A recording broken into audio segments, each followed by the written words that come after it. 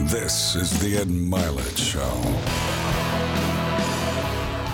Today's topic is going to be about self-discipline, which I think is at the top of the list of everything you have to have in life if you're going to achieve anything great. It's what allows you to do something that average, ordinary people can't do. You know, I look at when I evaluate people and talent in my businesses, when I hire people or any sports team that I've had, yeah, it'd be great if someone's got an amazing ability or some, crazy proclivity. But what I really look for when I'm evaluating talent and people I want on my team is their self-discipline levels, because I know those people are going to max out their own capacity. And if you remember this, extremity expands capacity. Please remember that statement. Extremity expands capacity. So what that means is when you're self-disciplined and you can get yourself to do all the way to the extreme of what you're capable of on a regular basis, not only you do what you're capable of, but you actually stretch out and expand your capacity to grow and to do more, so that over time, those levels of maxing out actually increase. That's why, for example, like on a bench press in the gym, when someone maxes out, one of the reasons we do that is because we've pushed to a new level, but that extremity expands your capacity to now bench press even more at a higher level. And the way we extend our capacity in life is to have the highest levels of self-discipline. And it's something all of us struggle with, including me. I love Netflix. I love Cheetos. I love sleep. I love laying around. The challenge with that is those aren't the things that produce bliss in our life, that give us memories, that give us joy, nor do they produce maximum results in our businesses, in our bodies, relationships, and even our emotions, as I've said.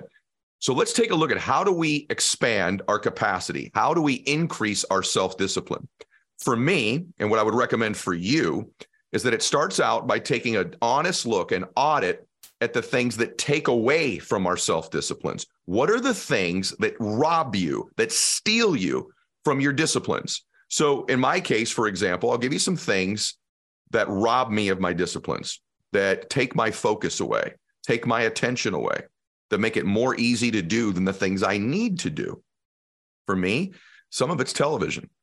And in my own case, it is that. Like, I really do enjoy Netflix. I'll get captivated. When I wake up in the morning, one of the things I used to do is I would do a little bit of a morning routine, but then I'd find myself flipping Sports Center on. A lot of the guys can probably relate to that. Or you flip on one of the morning TV shows. And all of a sudden, I've lost 30, 40 minutes into this abyss of things that really don't matter at that time. It's funny, my wife would say, haven't you already watched these highlights last night? You're watching the same exact highlights again the next morning. And I'm like, she's totally right. So for me, it's been sports, it's been Netflix, it's been watching sports on television. This robs me of my self-disciplines. Another thing for me is worry. Believe it or not, the emotion of worry or the emotion of fear steals my self-discipline because I'm captivated in a problem that really hasn't even existed yet, probably won't exist, but I've given my attention and my energy off the task at hand. See, there's this fallacy. I've had people on my show that have taught this, that you can multitask. The truth is there's really no such thing as multitasking. Your brain can only hold one process and one thought at one time. And so this idea that you can do three things at once, like I'll have the TV on in the background, but I'm going to write an effective chapter of my book. That is not true. That TV on in the background steals some of your self-discipline from you. For you, some of you, it might be that it's a worry addiction. It might be addiction to a relationship. But these are the things, you have to make a list of the things. For me, in a given day, what takes my self-discipline from me is worry, fear, and the process of watching screens, scrolling through Instagram, scrolling through TikTok, watching YouTube, watching sports on television. So I've made lists of things that are my self-discipline stealers. And I haven't eliminated them, but I've reduced them and I schedule them in non-productive times. So it's not that I can't watch Sports Center. It's not that I can't scroll TikTok or Instagram. I can do that, but I have to schedule it in times that don't take away from moving the needle. You've got to do moving the needle activities in your life. The most successful people do the highest impact things possible in any given moment or any given day. And the people that lose or that produce subpar results or average results, they still work very hard, but they don't do the needle moving things. So in my fitness, for example, one of the needle moving things is drinking water. That's a self-discipline that is required of me to stay in my peak physical state in every given day. And I'm going to show you in a minute how I make sure I do that. And then I eliminate and I make a list of the things that take that away from me. One of the other things is I have to do breath work. I have to control my breathing. I love yoga now. I'm doing a lot of yoga. And I had to, what is it that eliminates that for me? One, it's getting up too late. Two, it's turning on that television and watching sports. So I've made lists of the things that rob me of my disciplines. The second thing in self-discipline is this: show me your schedule, show me your day timer, and I will show you your life. If you show me your schedule today and what you do consistently in a given day, what you have scheduled, because what you schedule is a priority. Okay. So if you show me your schedule, I will show you your life a year to 3 years from now based on today's schedule. So second thing in self-discipline is scheduling the things that matter, literally putting them in and having a time for them scheduled on a regular basis. This may seem trivial, but it's not, because there are things I need self-discipline for me. One of the areas is like my personal friendships and relationships, even with my own family. And so for me, if I'm not careful, I won't have the self-discipline to make sure those aren't just maintained, but that they're growing and evolving in a way that's beautiful, that those people deserve in my life. And although this may sound orchestrated, I schedule those things that schedule makes me look like I've got self-discipline. Okay. But truthfully, it's just scheduled. So I have things in my calendar that says, text Bella, call Max, call mom. I have scheduled these things in my calendar. When I'm in my schedule, I will do the things that are in there. So a lot of times we just schedule our appointments, don't we? We just have appointments. And that's all we have in a calendar. At the end of the day, I didn't make my contacts. I didn't tell the people that I love them. I didn't do the amount of emails I was supposed to do. I didn't take the time to write the chapter of my book. I didn't craft my social media captions. Things need to be scheduled. That's where self-discipline comes from. And then the third thing is I've built the habit of keeping the promises that I make to myself. The process of self-discipline is like a muscle that you can grow. And so I think the mistake many people make is they start with these huge things that they think require self-discipline. And unless they do these huge things, they lack it. Whereas I believe you start in the micro, you start small in life, and that's what builds a real discipline. So this may sound crazy, but I have eliminated and written down the things that take my self-discipline away. I have scheduled the things that make me look like I have self-discipline. And then third, I start with the small promises I can keep to myself. And that's to this day, 25 years later on this journey, 35 years later on this journey, I still schedule things. I still do little things that create momentum, because momentum, as I've said before, is a magnifier. Momentum can make an average, ordinary person like me produce superhuman results. So I create what might be considered artificial momentum every single day. So let me give you an example of that. I make my bed every single day. I've been doing that for many, many years. That seems insignificant, right? Because I could pay somebody to make my bed every single day. That's not why I do it. I do it because it starts my day with discipline, and it's something that I can control and I can maintain. I have a routine that I do, whatever your routine might be. For me, it could be the cold plunge or my prayer time or my meditation time, my stretching, my scripture reading. I do these things early in my day. These are promises that I can make to myself that create this identity of a self-disciplined person, when the truth is I am not one. I have not been one, but I have created an identity of a self-disciplined person. Let me give you another one. I lay my clothes out the night before for the following day. I do this whether I'm staying in a hotel room or whether I'm staying at my own house. I know that sounds insignificant. It is extremely significant, because now I've done something that I told myself I was going to do, and it's done. And when I wake up in the morning, I'm in autopilot mode. So these small things. The third thing I do, I have a big a gallon of water that I pour the night before. And when I get up, I drink half of that water. It doesn't matter if you drink 10% of it, but it's something to start my day. Self-discipline. I've done it. When I point my mind as a weapon at the small things in my life, and I start stacking those up that I do over and over and over again, now the medium-sized tasks are disciplined and the big ones are disciplined. And so I'm going to tell you that I don't think anyone has natural discipline.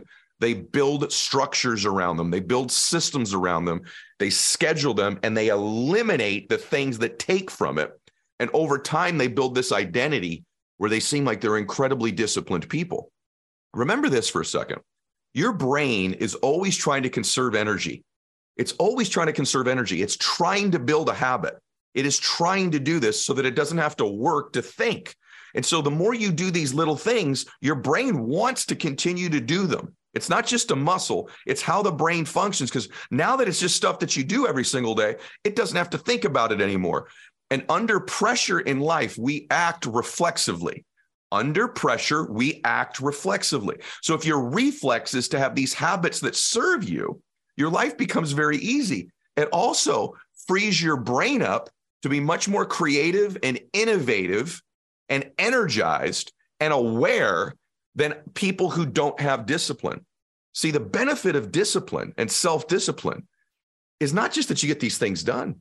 It's that your brain's not having to work so darn hard. See, when you don't have self-discipline, when you don't have things you do early in your day, when you don't keep promises to yourself, when you don't schedule the things, right? When you don't do those things, when you don't eliminate the things that rob you of your self-discipline, not only you're not getting stuff done, you're more tired. You're more physically exhausted. Here's the fallacy. People think self-discipline, people that get up, that work out, that do their stuff, that make their calls, that have these relationships, that are sending out a bunch of emails, that are making a bunch of contacts, they're tired. That's not the case, because after a while, this is automatic. Their brain's not having to think about it. It's just what they do. It's their routine.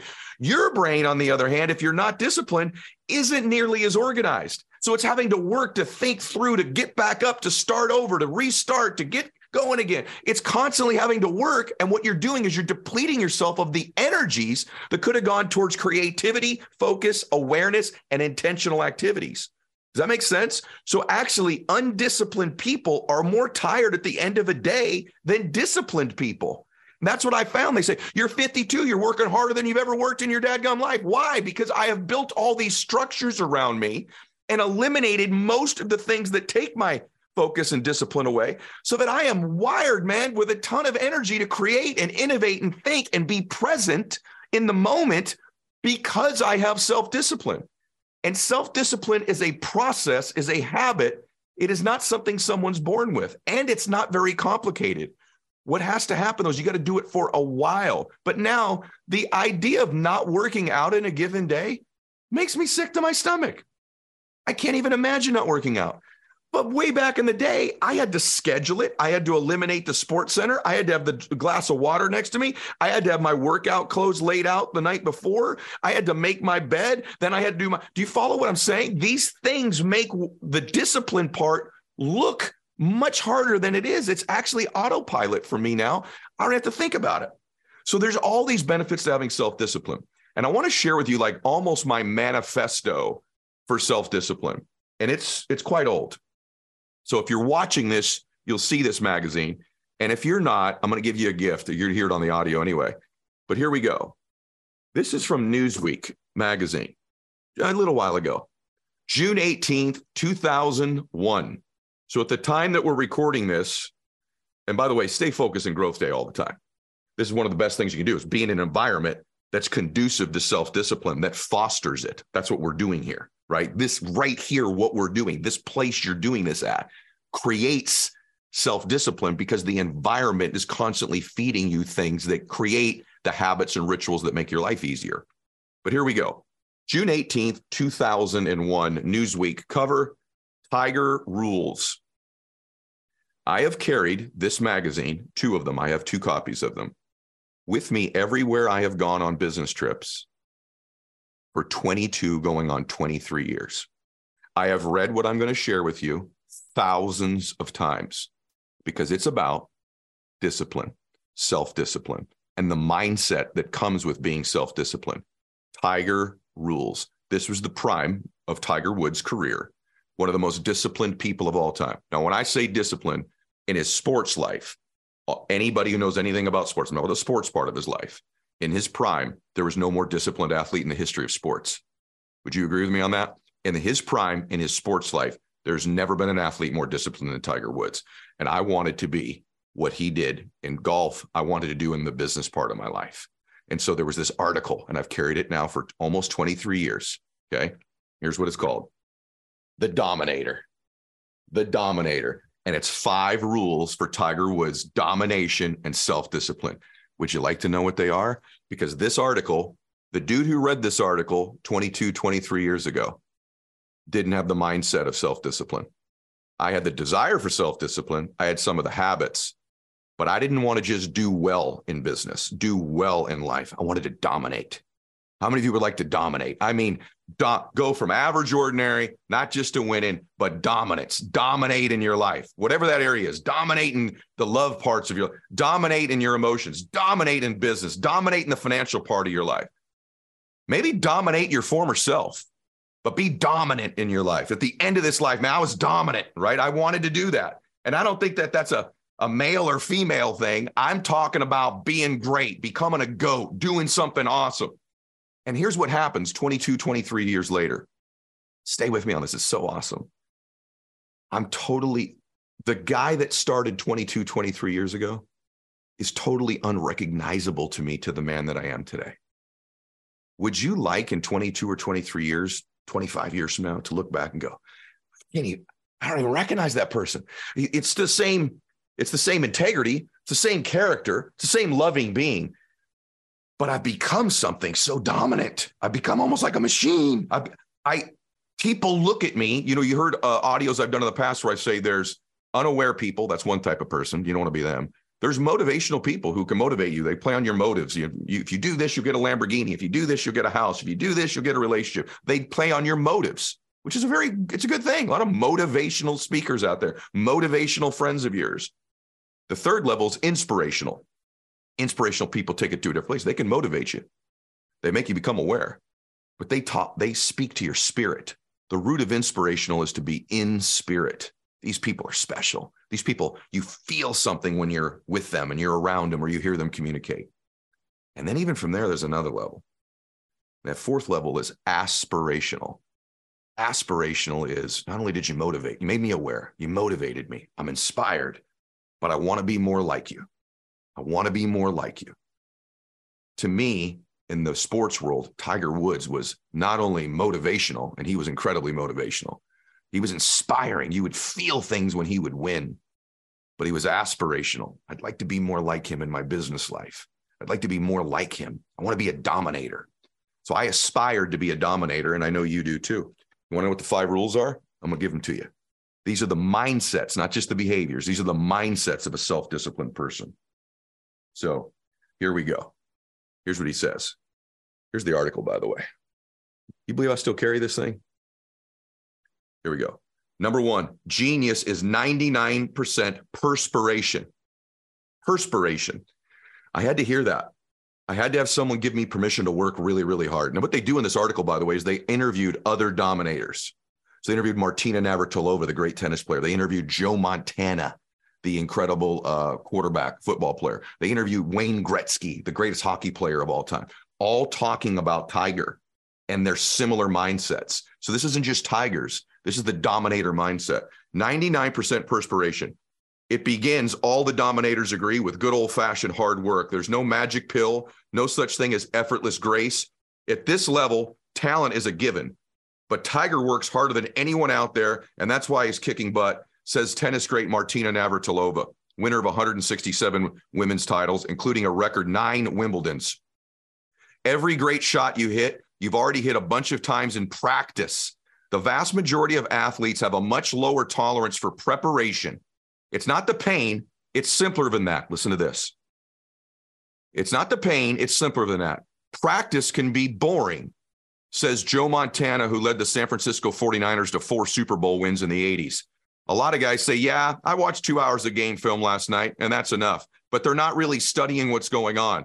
They may as well have been watching television. Tiger's habit of pounding golf ball after golf ball long into the twilight, often during tournament play, has already become part of his legend. This was 23 years ago. During his so-called slump earlier this year, Woods claimed to be working on something special for his new swing in the Masters. People rolled their eyes until he won the Masters. Montana, like Woods, understands that such preparation pays off biggest in critical situations, moments when a bout of nerves could disrupt even the most basic play. Dominators can be wondrously creative when they have to be, but they're also geniuses of simplicity. In his famous fourth quarter drive to beat the Super Bowl champion Bengals, Montana threw nothing but short passes. No big strike, no fireworks, and no mistakes. No matter who you are, no matter how good an athlete you are, we're creatures of habit. says Wayne Gretzky, hockey's leading scorer and 4-time Stanley Cup winner. The better your habits are, the better you'll be in pressure situations. I think I said that. I think I said that about 10 minutes ago when I said under pressure, you react reflexively. And so although these great people that you see have these unbelievable geniuses in creativity, what they really are great at the fundamentals, and they grind and they hit more golf balls than everybody else. They throw more passes. They watch more game film. They make more contacts in business. They talk to more people. They see more people. And that number one rule gave me the permission and the habit of I've got to become self-disciplined if I'm going to be a dominator. And these are habits and rituals and routines. Everybody on the PGA Tour could hit golf balls. There's nothing special about that. It's who hit the most, with the most intention, with the most focus. Tiger Woods did. And that's why Tiger Woods became Tiger Woods and everybody else became everybody else. So if you want to become aspirational level 4, these self-discipline mindsets and thoughts, in addition to the structural things I said earlier, are the keys. How good is this? By the way, thousands of times I've read Tiger's rules on domination. Number 2, let the other guy get nervous. Gretzky and Woods have one more critical thing in common, an almost creepy ability to keep their cool. Believe it or not, the bigger the game, the calmer I got, said Gretzky. The dominators let the other guys flinch, the other guys get nervous, and that becomes a weapon on their behalf. I was comfortable because other people were nervous, says Yankee great Reggie Jackson, Mr. October, a title he earned with a startling spring of playoff runs, including the 1977 World Series, in which he homered a record 5 times. Sooner or later, you're going to rush and you're going to make a mistake, and I'm not going to do that. That helps explain why Woods, playing in a gentlemanly sport where the rivals directly can't affect each other's play, has nonetheless become known for rattling his opponents. Being paired with Woods is akin to when the disciples tried to save their boat during a storm, only to be distracted by the sight of Jesus walking on water. You're not only aware of his superior skills, you're also dealing with a whole new set of variables, such as bigger galleries, oohs and ahs, et cetera, et cetera.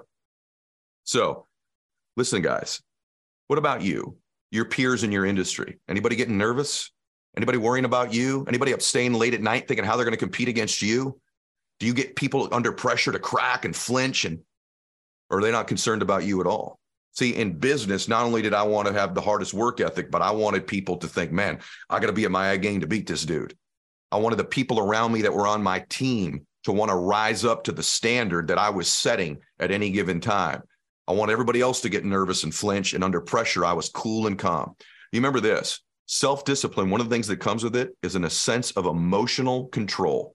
You don't get too high and you don't get too low. See, self-disciplined people maintain emotional control. That's what they're saying in number 2 here. And I've learned that skill. I used to get very up and very down. Well, listen, when you're very up, your disciplines crack, right? And when you're very down, it's very difficult to be disciplined. But when you can stay somewhere in the middle, up and down, maybe 20, 25%, it allows you to stay self-disciplined in those moments. Number 3, don't just dominate, intimidate. Yeah, Tiger has repeatedly said that intimidation isn't a part of his game, but that's once he's on the course. He's thinking about nothing but his own shot making. Sure, once he's on the course, but what about when he's getting dressed in the morning? I love this, by the way. It's no coincidence that Tiger often pulls out a blood red sweater on his Sunday charges, just as it wasn't by coincidence that Dale Earnhardt preferred dark sunglasses and drove a black and white stock car that looked like a 200-mile-an-hour pirate ship. Reggie Jackson during the 77 World Series was the last Yankee every day to take batting practice. Just before the Dodgers took the field, he claims he didn't care if they noticed, but you could tell he was watching. Before one game, Reggie crushed about 45 out of 60 balls over the fence. That night, he walked on 4 pitches in at first at bat and then hit 3 home runs. Bob Gibson, the ferocious pitcher from the St. Louis Cardinals, took intimidation a step further. He wouldn't even talk to guys on the other team, especially if they were hitters, says Gibson, who had a baffling 1.12 ERA. So here's what I'm saying here. Here's what this means. You have to have the mindset that you are not going to think like everybody else, that you're going to think differently. And I'm letting you way on the inside here of self-discipline. This is deep, deep, deep, deep into it. But if you keep thinking like everybody else thinks, right, you're not going to be great. And I know this stuff isn't always pretty to hear, but I'm going to tell you right now, this is what winning is. These are the little subtle thoughts that when you're, hey, good to see you, good to see you. But in your mind, you're like, they ain't getting at me. They don't know how to play it at this level. They don't know this game. These are all the things. You start doing all this stuff, plus what I said in the very beginning, eliminating the distractions, scheduling the right things. You got to be kidding me. Moving needle activities next, the big stuff, starting with simple practices that build self-confidence and build momentum. How about number 4? This is huge, guys. Have a sense of the historic. You hear that? Do you have a sense of the historic, that what you're doing is something great? I tell my family since they were little kids, say the Milettes are going to do something awesome. The Milettes are going to do something great. We're going to do something psycho as a family. We're going to do something incredible. In business, I tell my colleagues, we're going to do something so amazing. You guys aren't going to believe when we get there. We're doing something awesome. This is a team of destiny. This is a company of the Milettes, a family of destiny. You have a sense of the historic. This gives you a context to want to be self-disciplined. Does that make sense? Why be self-disciplined if it's never going to mean anything? That's the problem. One of the reasons we're not self-disciplined, it's never going to mean anything. Who cares? No one's going to notice. It's no big deal. What I do doesn't matter. It does matter. It's just your dadgum life. It's just the story of you. It's just your family name. It's just your reputation. It's just what they're going to talk about when you're gone. Is doing something historic. So whether that means you're going to win a World Series or a Masters golf tournament or just be the one in your family and change your family forever, you got to have this sense that you're making history. Because, by the way, you're making some type of history. If you're a faith-based person, you know someday you're going to account for it. There's going to be a history of your life. And even if you're not, you got to believe somewhere along the road there's some record of your existence. So you're making history, so you might as well have a sense of it. And when you have a sense that history is going to be great instead of average and ordinary, you begin to automatically become compelled to be self-disciplined. If you lack self-discipline, there's nothing compelling you to have it other than wanting it. But if you have a sense of the historic, that's totally different. So he says this: do you have to win the big ones to be a dominator? It's a subject of eternal debate amongst sports fans, but it shouldn't be. Tiger is the proof. He's at the head of a heavenly crew of athletes, not because he's won 5 of his past 6 tournaments, but because he's won 5 of his past 6 major tournaments. Every athlete says he wants to win major championships, but Tiger doesn't just want those moments of glory. Listen to this. He has an innate sense that he can't be a legend without them. In our lives, there's going to be a bunch of every single day meetings, every single day encounters with people, and they seem inconsequential. But when you have self-discipline in these meetings and in these encounters with people, in your relationships, in business, in the gym, whatever it might be, on an everyday basis, every once in a while, there's going to be a big one show up. And you're ready for it when it happens because it's your habit. It's because it's your discipline. But when you aren't day-to-day prepared, here's the truth in life. When you're doing something historic or when it's a big meeting, most times you won't know it until years later. But if you look back at your life right now, the person you're married to is probably a chance meeting, right? Or something you weren't even sure was going to be significant to me. The business you're in, the company you work for, probably you weren't even planning on working there or even being in that business. See, our dreams often show up in life in packages that we don't picture, that we didn't dream of. And so it's that day-to-day staying ready and being ready until the important meeting comes, the major appointment comes, the major relationship comes. I always say that you're one more meeting, one more decision, one more relationship, whatever it might be, one new emotion, one podcast away from changing your life. But the hook is you will never know when it's actually happening. Okay. You will not know when it's happening until it shows up. So you're not going to know when it's the big one. You'll only know after you've done it. Now, there are times in life where you're like, this one really matters. You will not feel the pressure in this one really mattering when you've been great day to day and self-disciplined all the way along the way. You've heard great athletes say it's just another game. It's not just another game, but the great ones can perform just like it's another game, just like it's another meeting, just like it's another appointment. Whereas the average ordinary, the ones that fail, feel the pressure because they haven't been disciplined consistently throughout their life or their business or their fitness, and they blow the big one. And it's true in life. The difference between winning and losing is so small, it really is almost too scary to talk about. If I look back at my own life, the very few occasions and meetings that took the massive difference in my life, it is scary to think about had I not shown up and performed in that meeting, or I had not done the right thing on that first date. It's amazing, even in your own life, isn't it? And so that's why day-to-day being ready, day-to-day having self-discipline, day-to-day having these habits and the mindsets to go with them matter, because you never know when it's coming. And the fifth one, this is big. This is why a 52-year-old is this fired up today talking to you. Ready? Never, ever be satisfied. Never, ever be satisfied. Most athletes work the hardest when they're trying to reach the top. So do most business people. Once they can get to that $100,000, they worked hard. Once they get to that $1 million, they've worked as hard as they can work. The great ones work even harder after they get to the 100,000, harder after they get to the million, harder after they're famous, harder after they've got a big following, harder after they get that promotion. They work harder in their loving relationships after they've got the one that's the one. But most people work hardest to get them. And once they have them, they don't work as hard to keep them or to grow it. The great ones work even harder after they get what they want, who they want. Wouldn't you love to be in a relationship with somebody who worked so hard to get you, and then once they got you, worked even harder the rest of your life to keep loving you? Wouldn't you love in business someone who had a goal to get to $1 million or $100,000, and when they got there, they worked even harder? But we all know in life that's not true for most people. But the great ones, the dominators, the GOATs, the self-disciplined people, they work even harder when they get there. So most athletes work the hardest when they're trying to reach the top. But Tiger has seemed only more committed to improving his game since leaving the competition in the dust. Woods won his first Masters by the largest margin in history in 1997. But he knew that he wouldn't reach Jack Nicklaus' mark of 6 green jackets without a jolt of his game. So he spent the next 18 months literally retooling his thunderous swing. And it goes on to give you more and more examples about that. Talks about Michael Jordan in here and compares him to Michael Jordan. But I want you to think about that in your own life, those of you listening to it. How hard did you work when you were totally broke? And now that you're not, do you have that same hunger and work ethic? How hard did you work to lose that first 20 pounds to get in pretty good shape? But are you working even harder now to get the ultimate health and vitality in your life? How hard did you work to get your spouse or your girlfriend or your boyfriend in your life? Are you working even harder now to love them more? Because that's what the dominators do. That's what self-discipline is.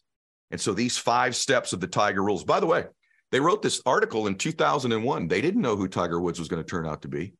Turns out that this is like literally for me, almost like a business Bible in some sense, because all of these things prove to build the greatest golfer of all time, or at least one of the two. And I watched this man in his sports life, not in every area of his life, but in his sports life, implement these 5 things over and over again. And that's how he's come back from car accidents and unbelievable situations and still won the Masters a few years ago on basically one leg, won a US Open on a broken leg. It's incredible. And these are the people we look at and go, they're so self-disciplined. They're so amazing. Maybe you think that when you're listening to me sometimes. And now you know, naturally I'm not. But I do have some steps and some strategies that I've shared with you today. Technical steps, that's the science. And then there's the art. And the art is the mindset. The art is the thinking. So today, I've tried to give you the best of both worlds, the science of self-discipline and the art form, which is the mindset. And I hope that it's inspired you to make some of these changes today and to share this with as many people as you can. I really feel good about what we covered today. In fact, I want people that I love, I want my kids to hear this. I want people that I know that want to win in life to hear this today, because I know that it could really be transformative to so many of you. So thank you so much, everybody. God bless you. Max out. This is the Ed Milet Show.